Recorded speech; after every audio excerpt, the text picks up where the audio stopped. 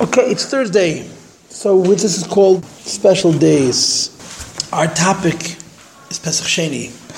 Pesach Sheini. Pesach Sheini is a pasuk in Chumash, Parshas Ba'aloischa, that the Yidden brought a carbon Pesach, and the Chazal say, the Gemara says, that the story of the Pesach Sheini is a big criticism of the Jewish people. Why? Because in Mitzrayim they brought a carbon Pesach. In the year 2448, they brought a carbon Pesach by divine decree. The next year, 2449, Hashem specifically, directly instructed them to bring carbon Pesach, which they brought. And the next carbon Pesach they brought after that was 2488. In other words, the 9 years that the Yidden were in the midbar, they did not bring a carbon Pesach. And it's considered a disgrace for the Jewish people. And the understanding is that if the Yidden had asked and insisted that they should bring a carbon Pesach, the Eibishter would have let them, and they didn't. So carbon Pesach was done in Mitzrayim, was done in the midbar once. The next time they brought a carbon Pesach was after the Jewish people went to the Holy Land. In the year 2488, they brought a carbon Pesach. And as you know, those early carbon Pesachs were complicated. When Yidden were Mitzrayim, they had to bring a carbon Pesach. They couldn't bring the carbon Pesach until they did a bris milah, because the pasuk says, "Odol lo yochel." You know, they didn't carbon Pesach if you're an odol. And Yidden in Mitzrayim, for the most part, stopped circumcising their children. They didn't do bris milah. So when Moshe Rabbeinu came to the Yidden on the Chodesh Nisan, he told them that to bring carbon Pesach, Yidden had to scramble and do. They did millions of brisin over the course of those few days until the carbon Pesach was brought on the 14th of Nisan of the year 2448. 40 years later, when the Yidden went into Eretz Yisrael, was the same story. The Jews had not done bris milah in the midbar for whatever reason, and Yeshua ben Nun made I forgot what he calls it. There was a mountain of thousands and thousands of Yidden had to do a bris milah before the carbon Pesach in the year 2488. And in between those two carbon Pesachs was only one, and this is the story, of course, the Pesach Sheini. What's the story of Pesach Sheini? Hashem tells Moshe Rabbeinu, tell the Jewish people they should bring a carbon Pesach, and a group of Jews said, we can't. There were people who were tamei the nefesh adam. Some of the Jewish people were tamei, and they were not able to bring the carbon Pesach. Now, why were they tamei? So, of course, according to some opinions, they were tamei because they were busy with the Aroino Shel Yosef. Somebody had to look after the remains of Yosef HaTzadik. Yosef HaTzadik's body was carried to the midbar. And those Jews who were busy with the Tumah of Yosef couldn't bring the carbon Pesach on time. So they complained, Lama Negara, why should we miss out?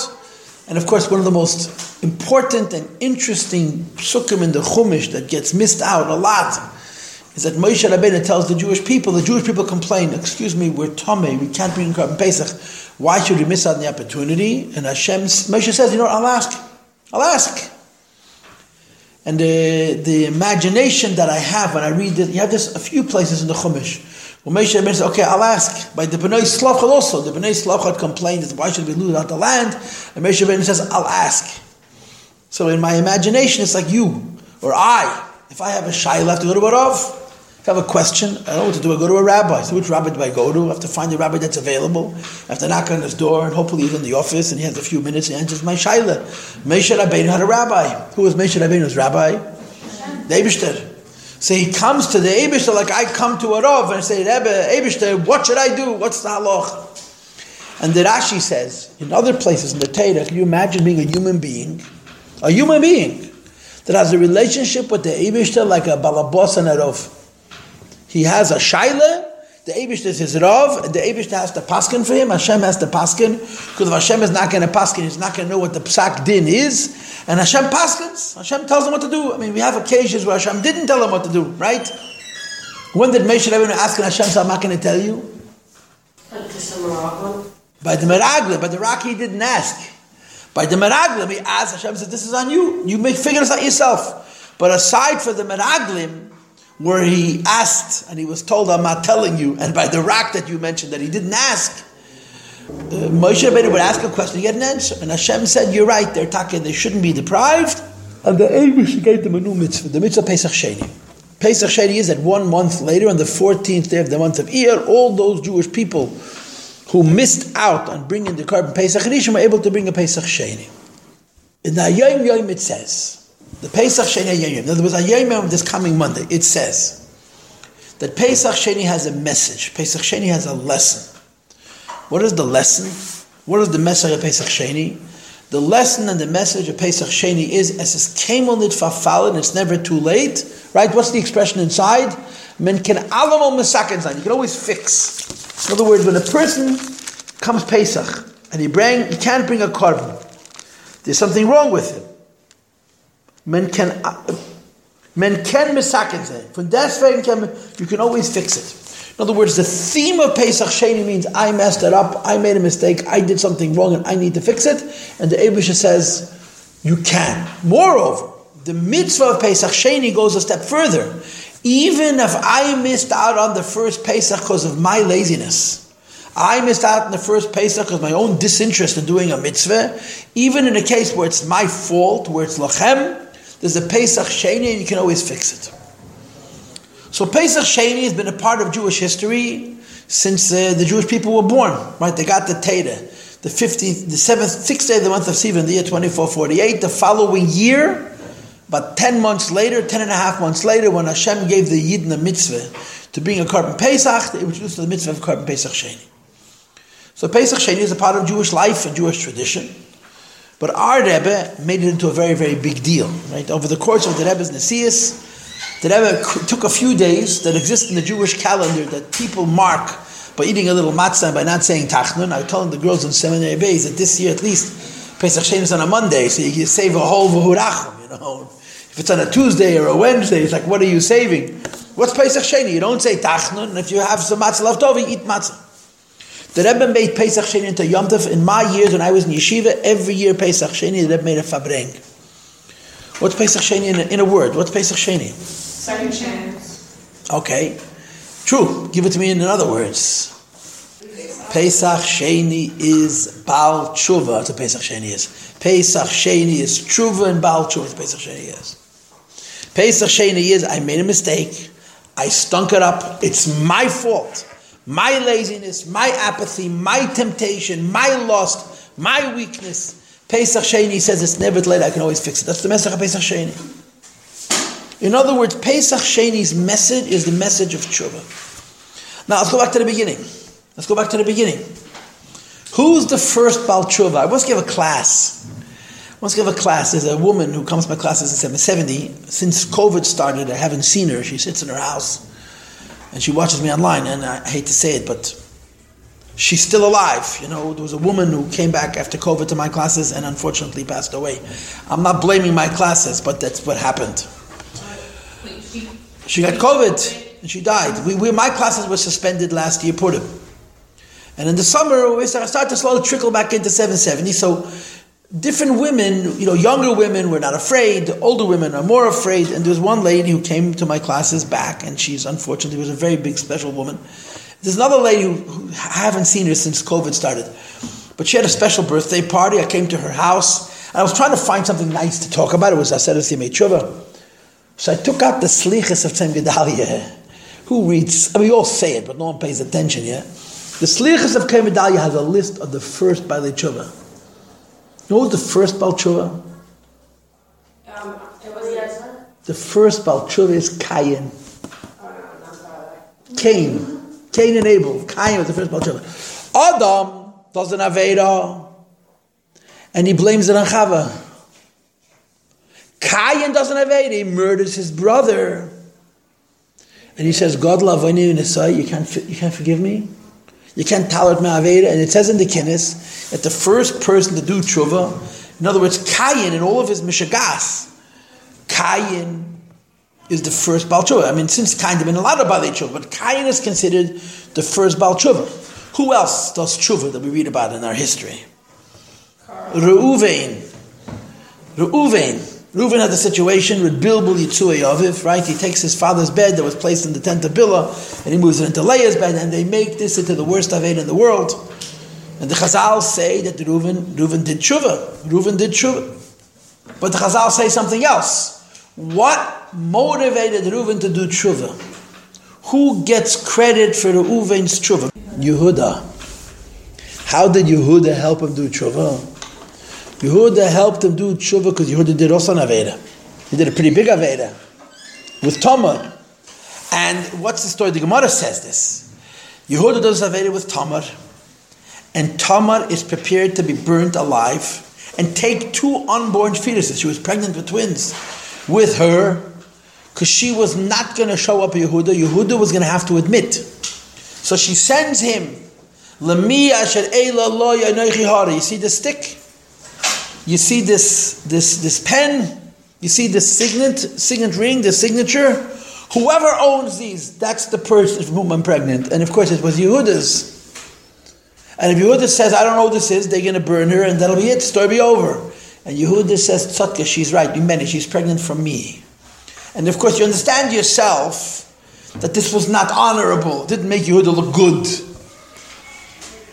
And the Gemara says that when Reuven saw Yehuda admitting that he made a mistake, he also admitted that he made a mistake. One of the hardest things to do in life is to say I'm wrong. One of the hardest things to do in life is to say I'm sorry. Now, if you say I'm sorry enough times, the people you apologize to will say, you know what, keep your apologies and keep your sins, you're a nudnik. But it is a fact of life that to learn how to say I made a mistake, to learn how to say I'm sorry. I know people who are adult men and women who do not know how to say I'm wrong. They can't do it. They can't. And it drives the people around them nuts. And there's a big psychology to it. But for a person to be able to say, I made a mistake, I am sorry, it doesn't sound like a big deal, but it's huge. It's huge. So the Chazal say, Yehuda said I'm wrong, Yehuda said I'm sorry, and that motivated Reuven to do tshuva. So Yehuda gets credit for the Reuven's tshuva. Let's continue. The next example is not mamish an example of tshuva, it's an example from almost falling into sin. Yosef HaTzadik. Right, Yosef HaTzadik is about, the Gemara says, based on the Pasuk, Rashi says 2 opinions. He came to do his work, or he came to do an Aveira. And he saw his father's face, right? And he runs away. And he ends up 13 years in jail, because she grabs his beged, right? Now, the Torah tells us the story of Yosef HaTzadik, and Yosef HaTzadik doesn't do an Aveira. Yosef HaTzadik is considered the consummate tzaddik. Part of what makes Yosef HaTzadik who Yosef HaTzadik was the Aveira that he did, that he almost did, right? Let's go forward. Who else in history? Famous by the tshuva, very, very famous by the tshuva. The most famous Baal Tshuva of all is David HaMelech, King David. I only know them because I read them in a book. David HaMelech is the biggest Baal Tshuva of all. David HaMelech wrote Psalm 51, Kapitel Nun Aleph and Tilim. We say it every night in Krishma Shalamita. It's a very uncomfortable Pedic. David HaMelech calls himself the kind of names you wouldn't call the people you hate. He belittles himself. He's so bitter. He's so frustrated. He's so angry with himself. And he expresses a real remorse. Now, B'negei to David HaMelech, there's an interesting Gemara. There's a very interesting Gemara B'negei to David HaMelech. The Gemara says about David HaMelech that there's no way in the world David HaMelech should have done the Aveda that he did to Bathsheba. David HaMelech was not at all in that category. I mean, David HaMelech, I'm a teacher and a public speaker for a very, very long time. So you make up a few things along the way. And one of the cliches that I use, I think this is quite accurate, is this. The Eibishter picks on certain people and the Eibishter has certain favorites, certain pets. Who does the Eibishter pick on? Which ones? No, Tzadikim is right, but I'm talking about individual names, specific people. My answer is, he picks on the first. Kings. Perhaps he picks on Adam Rishon. He picks on Reuven. Reuven is accused of being a big sinner for moving a bed from a room to a room, with all due respect. And he picks on Shaul HaMelech. The Eibishter picks on the firsts, Adam, Reuven, Shaul. And in Kabbalah, it says... No, the first in a category, the first human being, the first of the Shvatim, and the first of the kings. I'm sorry. Well, I don't know. The Snagda picked on the altar. And they did a fine job. They represented God well. But in Tanakh, you see how the Eibishter doesn't forgive Adam Rishon, doesn't forgive Reuven, doesn't forgive Shaul. And then the Eibishter has favorites. Who's the Eibishter's favorites? In my book, the youngest. Avraham Avinu and David HaMelech. Avraham Avinu and David HaMelech. Hashem's love for Avraham Avinu is unbelievable. And David HaMelech, the Gemara says, Shaul did one tiny Aveira, Hashem wasn't forgive him. David HaMelech does Aveiras that are far more substantive, and he's forgiven. And of course, there's a big discussion in Sfarim why. Okay? And there's a lot of details about it. And the beginning of it is, according to Kabbalah, Shaul was so much holier than David. Shaul's neshama was much, much higher than David HaMelech's neshama. But the fact was that Shaul was never meant to be a king, and it doesn't work out. David HaMelech was always meant to be a king, and it does work out. So the Gemara says, I'm getting back to my original point, that there's no way in the world to explain how David fell in the Maisa of Bathsheba. He made other mistakes, but the mistake of Bathsheba, he was beyond it. David HaMelech was such a holy man. So the Gemara says, no, if David HaMelech was not Roy Eisei Maisa, if there's no way to explain how he fell in the story of Bathsheba, why did it happen? And the Gemara says, because the Eibishter wanted David HaMelech to teach us how to do tshuva. David HaMelech was, so to speak, forced to do an Aveira, so he should do tshuva, and we should learn from David HaMelech how to do tshuva. The Pasuk says, Num HaGever, David ben Yishai, HaGever Hukam Ol. So one of the interpretations of the word Ol is Oila Shel Tshuva. David HaMelech is the prototype. He's the mashal for about tshuva, because in his own personal life, David HaMelech does tshuva. Now we're Hasidim, right? So we miss out on everything that the Misnagdim have. The Misnagdim are Misnagdim, so they miss on everything we have. But Misnagdim have a different nusach of Vidoy and Tachlin than we do. So Hasidim, Lubavitchers, unless you've been exposed to other cultures, don't get a chance to see their version, except by Slichas. By Slichas we read the Misnagdim Shetachlin also, the Vidoy and Tachlin also. Vayeme David el God. Tsalim Yoid. Niplano b'yad Hashem ki rabim rachamov u'b'yad Adam al apoila. The Navi, whose name is God, comes to David HaMelech, and he gives David HaMelech a choice. You're going to be punished for Aveira, but either it can come directly from the Eibishter or it can come from the people. And David HaMelech says to the Navi God, I want Hashem to punish me. So we don't say this every day. Misnagdim say this every day. Ashkenazim. We say the David, after Hashem, the David, they say this pasuk, which means David HaMelech says to the prophet God, I want God to punish me personally because He's merciful. I don't want to be punished by people because the people are going to punish me. They're going to punish me cruelly. And then whatever the story plays out, David HaMelech gets this request is granted. But David HaMelech is a prototype. David HaMelech is a mashal for tshuva. Okay, move on. The next famous Baal tshuva. And this is Lashon Rabim. You can guess if you want, but I'm not going to. I'm trying to go in chronological order, but I'm probably going to forget one or two and go back to them. The next one is Nineveh. Nineveh. Now Nineveh is a tricky one. Why is Nineveh a tricky one? Anybody? Because they were goyim. They were goyim. They were non-Jews. And the Rebbe has a note which he repeats oftentimes in the Sichos, that Jews have Tayag mitzvahs. We have 630 mitzvahs. One of the mitzvahs Jewish people have is the mitzvah of tshuva. And the Rebbe says, goyim were given Shabbat mitzvahs b'nei neach. Tshuva is not one of them. Can a goy who sins do tshuva? Does a goy get a second chance? Can a goy say, I'm sorry, I made a mistake, forgive me, and Hashem forgives him? Yes or no? And I'll tell you how this question plays out. A guy who keeps Sheva mitzvahs b'nei Noach, girls, has a chelek and elam haba. He stands up at Trias HaMesim. He lives forever. Is he our slave? Yeah. No, don't go there. Please, we did this last week. I had so much trouble last week. No, he's a slave of Trias HaMesim. Everybody is a piece of a lakus. So the shaila is, does a guy also have an opportunity to tshuva? So the Rebbe writes, there's a machlekes. There's different opinions. Now, what's the proof that Goyim can also do tshuva? Nineveh. Now, but there's a double tragedy with Nineveh. Why? Because the Navi is hoping that his mission fails. Right? What's the story of Yoina? We read it on Yom Kippur. Yoina runs away from God as if you could. Why is Yoina?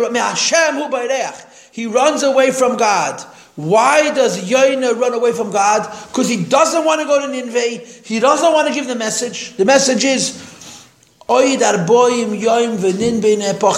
40 days, hence Nineveh is becoming, it's going to be it's going to turn over, become a volcano, an earthquake. Nineveh is going to collapse and disappear from the face of the earth. However, the Eibush is going to pull it off. Why? Because they were sinners. And Nineveh comes into Nineveh, and he's swallowed by the fish. The fish spits him out. He comes to Nineveh and he makes his announcement, and his word reaches the king of Nineveh. So it says in Sfam that the king of Nineveh, this is a Gilgal of Pare. I don't think it means that Pare lived 600 years. I just don't think that that's the pshat. It was a Gilgal of Pare, right? The Pare who took Yidden out of Mitzrayim becomes the king of Nineveh. But between Yitzias, Mitzrayim, and Nineveh, you're talking mamish 600 years. So I'm assuming it's a Gilgal, although when we were children in Cheder, they said, why not? If, Noach's wife was 1,400 years old when she went out of the Teva. Why can't Pare Melech Mitzrayim be 600? Noach's wife was the granddaughter of Cain. She was born before the year 130. Noach was born in the year 930. She was up to 900 years older than her husband. He has kids at 600. She's about 1,500 years old. Be'erech, just 3 little boys. You make the cheshbon. You do the math. She lived forever. But okay, again, there's all different kinds of ways of explaining these issues, but I think that the king of Nineveh that we always were taught in Cheder, it says in Chazal, is Pari Melech pushed a Gilgal of his neshama, and he says, we're not messing with this God. If the God of the Hebrews said something's going to happen, we're doing tshuva, and they do tshuva. They mamish do tshuva. And he says you have to fast for 3 days, and the animals have to fast, the babies have to fast, but more important than the fasting, you stole, give it back. You hurt, fix. And the Navi says, the Eibush saw their actions, so the Chazal and say, Hashem didn't punish them because they wore sackcloth and because they fast. Hashem forgave them because they actually fixed their ways. And Yoina is disappointed. He's disappointed. He's devastated. Why? Because it makes the Jews look bad. It's man by Yisrish and Yid living in Eretz Yisrael with a Beis HaMikdash, with a Kohen Gadol, and with a Kodesh HaKadoshim. And the Navi talks to the walls. The Nevi'im got killed. How many Nevi'im were killed? Decharia, Yeshaya, you name it. Nevi'im were murdered for giving the word of God that Yidden should do tshuva. And he goes to a bunch of Goyim in Nineveh. And Nineveh, by the way, is someplace in Iraq. And people know where Nineveh is, the actual geographical location. And they take him seriously. So the Eibush doesn't answer Yoina on his tiny. Yoina says, I'm a prophet for the Jewish people. I don't want to help hurt Yidden. And the Eibush answers him, I hear you. I hear you. You worry about the Jews. That's a good tiny. But I have to worry about the people of Nineveh. They're also my children. Also my creation. So the people of Nineveh become the model for the collective tshuva. Doing tshuva as a group. A whole bunch of people together do tshuva. This is the story of Nineveh. Now, what are the classic models you have of Bali Tshuva? I'm speaking from memory, but this is a slichas that we say Tzim Gedalia. Menashe, you ever heard of Menashe? Yeah. The king? Menashe the king. Yeah. Menashe, the Mishnah says, he wasn't forgiven. Menashe was a king for 55 years. Nobody had greater longevity than he did as a king. 22 of those years he was a Rosh Merush. Amongst his wonderful acts of sin and evil was he murdered his own grandfather, his mother's father. You know what his name was? Yeshaya. Menashe kills Yeshaya, the one from the book. Yeshaya, he murdered Yeshaya Hanavi, one of the greatest Jews who ever lived. Menashe murders Yeshaya Hanavi. He was a Rosh Merush. After 22 years, he spent 33 years doing tshuva. Menashe had other things also. Menashe was very, very smart. He was a big Talmud Chacham. So he used to make a joke out of the Torah by making Pilpulim Shel Hevel. He used to use the rules of the Torah, of Kavochem and Zereshava and Biyanaf, to show how you can make a joke out of the Torah. You can use the Klolim of Kavochem and Zereshava to come up with pretty weird stuff. And there's a Gemara that brings the Pilpulim Shel Hevel of Menashe. He used to dafka try to make a joke out of the Torah by using the rules of the Torah in a way that makes the Torah look foolish. Was he the one who had the power to be Mashiach? Had what? The power to be Mashiach. No, his father, Chizkiyahu, who wouldn't get married.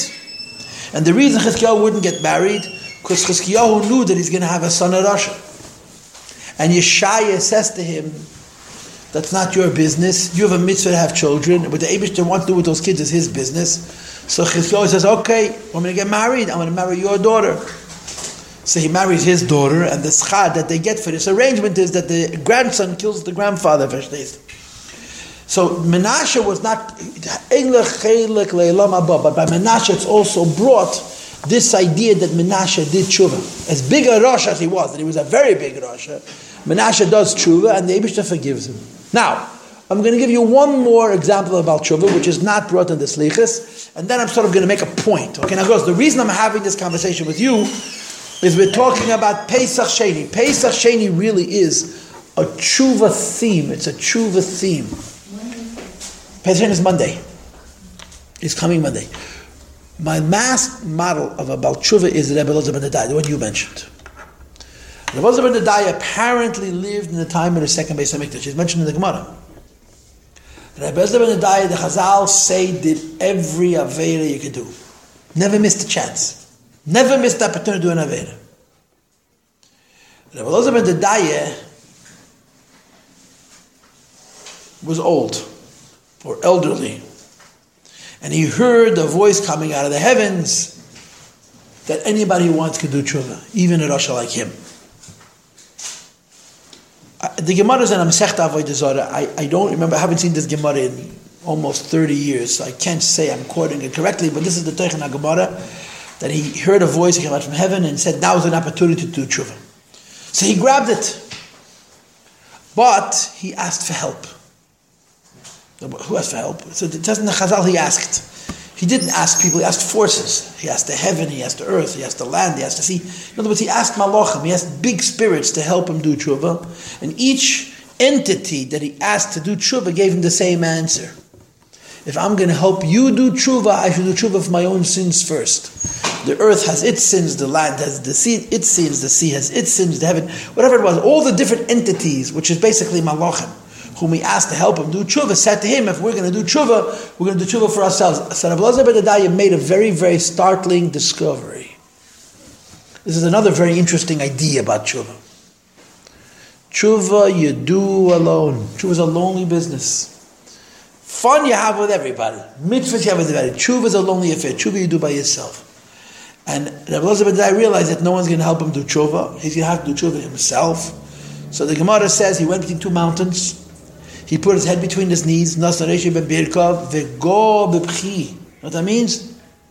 He cried until he died. He cried until he died. So when he died, a voice came out of heaven and said, Rebbe Elazar ben Adai. He became rabbi. Rebbe Elazar ben Adai ben Rebbe Elazar ben Adai. So Rabbeinu HaKadosh, Rebbe, who wrote the Mishnah, who was probably alive at that time, or who knew the story, cried. Bocha Rebbe v'yamar Rabbeinu HaKadosh cried, and he said, Yesh misha kain elam b'shachas, you can get your elam haba in an hour.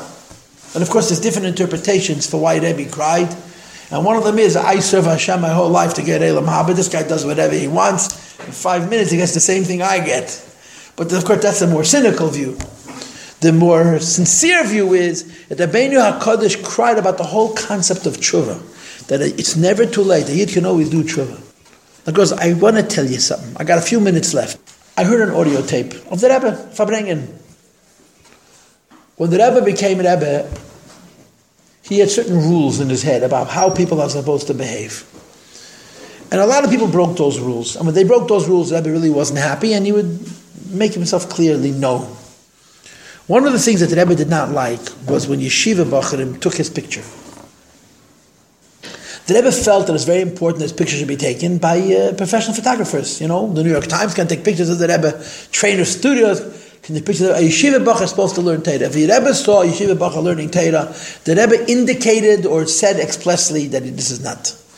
You know, I have an uncle who lived me well. There was a boy before Bar Mitzvah who got himself a camera and took pictures of the Rebbe. So one day he's standing in front of the Rebbe, so he took pictures. The Rebbe walked up to him and took the camera away from him. But he didn't keep it. He gave it to his principal, Rabbi Tannenbaum. He was 12 years old, for heaven's sakes. And he tells Rabbi Tannenbaum, I'm giving you the camera. You're this boy's mechanech. You decide how to deal with this situation. Now you understand, this guy had a camera full of pictures of the Rebbe. Who else wants copies of pictures of the Rebbe? All Gershon has to say to the Rebbe is Rabbi Tannenbaum. You give me the camera, you get free copies of the pictures of the Rebbe, and the story's over. Rabbi Tenenbaum called him in the next day and said, listen, the Rebbe gave me and of course, from a wacky Hasidic angle, the camera that the Rebbe touched, it's like the Rebbe's dollar. He took it in disgust, but he touched it. I mean, to keep it. I don't even know if he still has the camera. But Rabbi Tenenbaum said, hey, the Rebbe gave me the camera and said to me, I'm your teacher. I'm your principal. So we have to decide if you deserve the camera back. I don't know what the deal was, but he had to do some kind of a tshuva. Bottom line is he got his camera back and he was able to print the film and make money out of the whole situation. So there's it happened more than once. There's a tape of a Fabrengen where someone is taking pictures of the Rebbe and the Rebbe is really not happy and the Rebbe says, ask him if he learned Tanya today. It's embarrassing. Ask him if he learned Tanya. Like, you're busy taking pictures of me. Did you learn Tanya today? So they asked him if he learned Tanya, and you can hear it on the tape. It's in the middle of a Fabrengen. It's very embarrassing. But the Rebbe felt that Yeshiva Bacha should know it's not his job to take pictures of the Rebbe. And apparently he wasn't even a Lubavitcher boy. The Rebbe didn't know who he was. A guy came to a Fabrengen in 1958, 59, and he's taking pictures of the Rebbe. And the Rebbe, knew who everyone was. I don't know. The Rebbe didn't recognize him. Ask him if he learned Tanya. So somebody goes over to this boy and says, did you learn Tanya? You know what he said? No. He said, no. And you can hear on the tape, the Rebbe's mood changes completely. He says, Moida le'emes. He admitted the truth. The whole mood of the Rebbe changes. The idea that he Pasha didn't lie was a big deal to the Rebbe. Okay, so tell him that next time he should learn Tanya. And that's where the story ends. But you hear in the tone of the Rebbe's voice a fascinating change. The Rebbe's clearly not happy that a yeshiva Bacher is taking his picture. The Rebbe wanted his picture taken, but not by Bacher and yeshiva. And the guy simply admits, no, asked me to learn Tanya. No, I didn't. No, I don't learn Tanya every day. And says, okay, so next time you'll learn. You want to take my picture, learn Tanya. The whole mood by the Rebbe changes. It's fascinating to listen to. On the one hand, you don't understand why the Rebbe is so upset. But on the other hand, how quickly appeased the Rebbe is.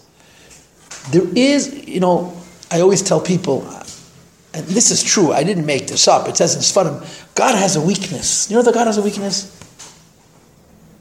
God can be manipulated. God can be worked over. You can be a bad person and get away with murder. Almost.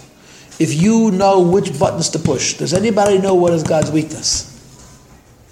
Honesty. A tear of truth.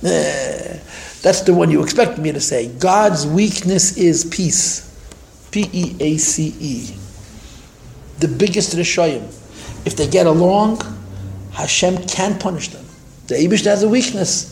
Only problem is God's weakness is our weakness also. We don't know how to get along. But when people get along, the Eibush, the biggest Rishayim were not punished for their Avedas because they had between themselves brotherhood. That's one of God's weakness. And this is apparently another one. Just saying I made a mistake is a big deal to Hashem. Now it doesn't make sense. It doesn't make sense. A guy does the wrong thing, a girl does the wrong thing. So what do we call it in the culture? They're bad. And nobody's bad. They did a bad thing, but we have this tendency to identify people as good and bad based on their actions. The Eibishter has a weakness when a person says, I made a mistake. When Yehuda says, Tzatka, she's right, she's pregnant for me, the Eibishter's heart melts. The fact that he did something which, wasn't an Aveda, wasn't an Aveda, the Gemara says that they're not Avedas, for Matan Teda, whatever the particulars were. The fact of the matter is, he did something, let's just say that it's embarrassing. And he simply admitted, I made a mistake, is by the Eibishter huge. It's hard to understand why, but the more you study Torah, the more you see that the Eibishter loves a Baal Tshuva. He loves a Baal Tshuva. He has a weakness about Tshuva. And by the way, not all Baal Tshuvas, cry until they die. A Baal Tshuva is simply a person who said, I made a mistake, I'm wrong, I'm sorry. And of course, he says, and hopefully tries his best, I won't do it again. I won't repeat the mistake I made. But the Eibishter has a weakness, a Schwachkeit, for the Inyan of Tshuva. There's a Kutatayra, where the Alter Rebbe asks the question 100 times, why did Eibishter make the world? Why? Why did Eibishter make the world? So the question is asked on the Kutatayra. The Kutatayra is about 400 Maimonim, all told, start to finish. Probably a quarter of those Maimonim, or a fifth of those Maimonim, all start with the same question. Why did the Neshama come into this world? And there's different answers. So there's a Maimon in the Kutatayra Pashas Bolok, where the Alter Rebbe asks the question, and then he says there's many answers to the question, but now I'm going to tell you the true answer, the real answer. You know why the Eibush took a neshama from Gan Eden and he put him into this world with all the initiations? The answer is tshuva. The real reason is not you need to take a chaliyah. The real reason is not birurim. The real reason is not this, that, and the other. The real reason is mailas hatshuva. The Eibishter gets a special pleasure when a human being is able to say, I made a mistake, I did something wrong. Give me another chance. The Eibishter gets a special, Eibishter does tefes makkah, but the Eibishter it's a very, very special thing.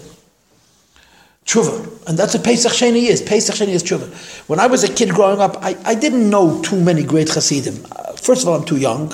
And second of all, I'm too stupid. If I had more sensitivity, I could have, I saw a lot of great chassidim. I just didn't know what I was looking at. By the time I realized that you're supposed to look at these people that were all Nelamayim. Who did I know? I knew Mendel Futafas. I saw Rabbi Rajik. I didn't see, I don't remember, I mean, I was old enough, but I don't remember Rabbi Jacobson, Rabbi Simpson, Rabbi Shmuel Levitin.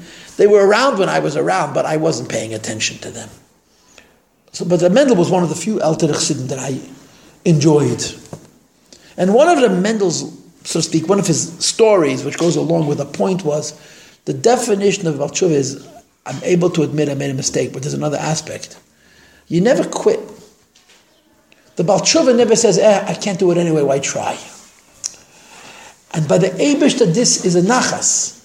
If a person has a problem, they do something wrong, and they don't want to do it, and they stop doing it, and then a month later they do it again. So you feel terrible about it. Okay, I'm not going to do it. If you go through, I call the revolving door of tshuva. If you do it enough times, you feel like a hypocrite. You feel sick. You say, you know what? I don't care. The Baal Tshuva says, I care. I'm never going to stop caring. It's tough. The Eibishter gets a special nachas from the person who says, I made a mistake, and like the professionals say, you're probably going to make this mistake again. I'm not going to stop fighting. I'm going to try my best to do the right thing. If I make a mistake, I'll admit I did it wrong and I'll do it again. The Eibishter gets a nachas ruach from a Baal Tshuva. It's just the way it is. And there's some interesting stories about this. I have 3 minutes. I thought I had more time. So I'll tell you just one story. There's a lot of great stories to tell you. But I wanted to say one thing.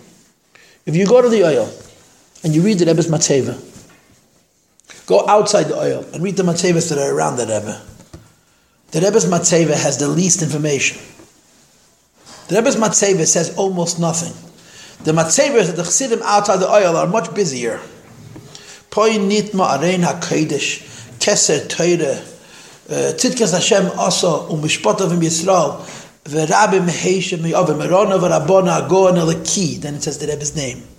And Ben Harav, whatever, Chosnei u'malmakemei of the Friedige Rebbe. The Rebbe's Matzeva says very little.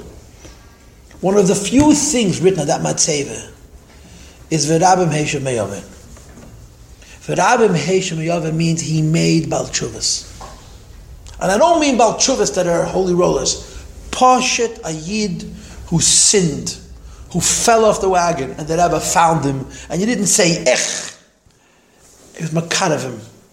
And he brought him to tshuva on one level. It's one of the few things that's written on the Matzeva of all the Rabbeim, the Rabbi Meishem Yavin. Because tshuva is huge by the Eibishter. There's a Yid who's still alive, whose name is Sholem Gansberg. Sholem Gansberg lived in the Rebbe's house probably for a decade. From 1982 till 1992, he lived in the house on the 3rd floor. The Rebbe and the Rebbe lived on the 2nd floor. Sholem Gansberg lived on the 3rd floor. When the Rebbe made Kiddush Friday night, when the Rebbe sat down to the Seder Pesach, when the Rebbe sat down to eat in the Sukkah, there were 3 people sitting at the table. The Rebbe, and Sholem. Sholem used to serve the food. The Rebbe and the Rebbe wouldn't touch the food till he sat down. He used to ask the Rebbe the Manishtana, for heaven's sakes. Sholem Gansberg was very close to the Rebbe. Why is another story, but that's the fact. After the Rebbe passed away, the Rebbe was so important to the Rebbe. The Rebbe Pasha took care of the Rebbe. And the Rebbe could challenge the Rebbe, could question the Rebbe, could protest if she felt the Rebbe was doing something which was not good for him. When the Rebbe was gone, there was nobody to do that, except Sholem. Like the Rebbe didn't take a haircut for like a year or something. And they didn't know what to do. Who's going to tell him? And Sholem went into the Rebbe and said, maybe the Rebbe should take a haircut. So the Rebbe said, I have no hair. His hair was down his shoulders. You can see the pictures. But in the front, he had no hair. Oh, the Rebbe took a haircut. So one of the stories that Shalom Gansberg tells, there's a book called Bakodesh Pnima. Someone tricked Shalom Gansberg. He followed him around like a shadow. Everything Shalom Gansberg said he wrote down. And before he got married, he came to him with a manuscript. He said, listen, I'm printing this for my wedding. Look it over or don't look it over, but I'm printing it for my wedding. It's all of the Shalom Gansberg stories. Very private stuff. You're not going to read this anyplace else. One of the stories that he tells in the book is the following story. It's the winter of Nun Beis. It's a couple of months before the stroke. The Rebbe's in his room in 770. And he's pacing the room. And the Rebbe is not a pacer. The Rebbe is not a pacer. The Rebbe sits still. Some tzaddikim pace. The Rebbe never walks around. Pacing the room. And he's talking to himself. And the Rebbe says these words in Yiddish. I was born on a Friday. Everybody who's born on a Friday never finishes what they start. What does that mean? I don't know. I'm giving you words. I'm born on a Friday. I was born on a Friday. Okay, so you have a problem. You do. And by the way, by me telling you the story, I didn't ruin your life. I just revealed it. But the Rebbe says, I was born on a Friday. Hey, listen. I was born on a Friday. Everybody who was born on a Friday never finishes what it starts. What have I accomplished? This is 2 months for the stroke. What have I accomplished? Shalom is in the room. He's the only one there. What he's doing in the Rebbe's room, I don't know, but he was there. And the Rebbe wasn't talking to him. The Rebbe was talking. But he heard it. And he says to the Rebbe, how could the Rebbe say that? The Rebbe made Bali Tshuva. And he saw from the Rebbe's reaction that the Rebbe said, yeah, good. Yeah, I did something in my life. I made Bali Tshuva. So in this book, Bakodesh Pnima, you have the story that the Rebbe says, I was born on a Friday. People born on a Friday never finish what they start. What have I accomplished? And Shalom just says, he doesn't know where the words came from. He says to the Rebbe, he could have said 1,000 things. You made Chedushei Torah, you built Chabad houses, but the words that came out of his mouth were, you made Bali Tshuva, and the Rebbe was happy. So in the footnote of this story, there's another story. That the Tzemach Tzedek, after whom the Rebbe was named, had exactly the same thing. I don't know if he was born on a Friday, but Tzemach Tzedek was elderly, and the Tzemach Tzedek was talking, and one of his children was in the room, and he says, look at me, I'm this and this old, what have I accomplished? I mean, what did Tzemach Tzedek accomplish? What didn't he accomplish? But the Tzemach Tzedek sort of felt like I've done nothing, I haven't finished. So whoever was in his room, and I don't remember the name, tells him, what do you mean? You made so many Chedushei Torah. So many Chedushei Torah, Tzemach Tzedek Chedushei Torah. So he says, no, but it's not good enough. He says, what do you mean? You have so many Chassidim. And the other guy didn't get it right the first time. He went through 2 or 3 or 4 different examples, and each time he told the Tzemach Tzedek, you did kach v'kach. Tzemach Tzedek says, not enough, until he also says to the Tzemach Tzedek, v'rabim heishiv me'oven, you made Bali Tshuva. And Tzemach Tzedek says, yeah, that nobody can take from me. Yeah, I made Bali Tshuvas. And Bali Tshuvas are not big Chassidim, they're Bali Tshuva. You know? The Middle Rebbe had a dream where he saw the Mezritcher Maggid walking over a bridge and he almost fell into the water. Then he saw his father, the Alter Rebbe, walking over the same bridge and the waters were calm and he walked across, no problem. So the Middle Rebbe said, how come when your Rebbe walked across the bridge almost collapsed? And when you walked across the bridge was peaceful and quiet? So the Alter Rebbe answered him, you can't compare the Rebbe to me, the Rebbe in the Maggid. I made Bali Tshuva. The Mezritcher Maggid was the Rebbe of all the tzaddikim of Chassidus. But he didn't have to do with Bali Tshuva. The Mezritcher Maggid's involvement with Bali Tshuva was through his students. He wasn't busy with those people. Just tzaddikim. And his entire bridge is precarious. The Eibush that has a weakness about Tshuva. I spent the first hour here, so many Beis girls. One of the characteristics of Americans, I don't want to keep you over time, is Americans are never too old to change. It's a nature that we have. And Hashem loves a Bal Tshuva. Not necessarily a big chassid. The person who's able to say, I made a mistake and I'm going to fix it. But the Eibush is the most precious thing. And this is Pesach Sheini. Okay, L'chaim Kinderlach, good Shabbos.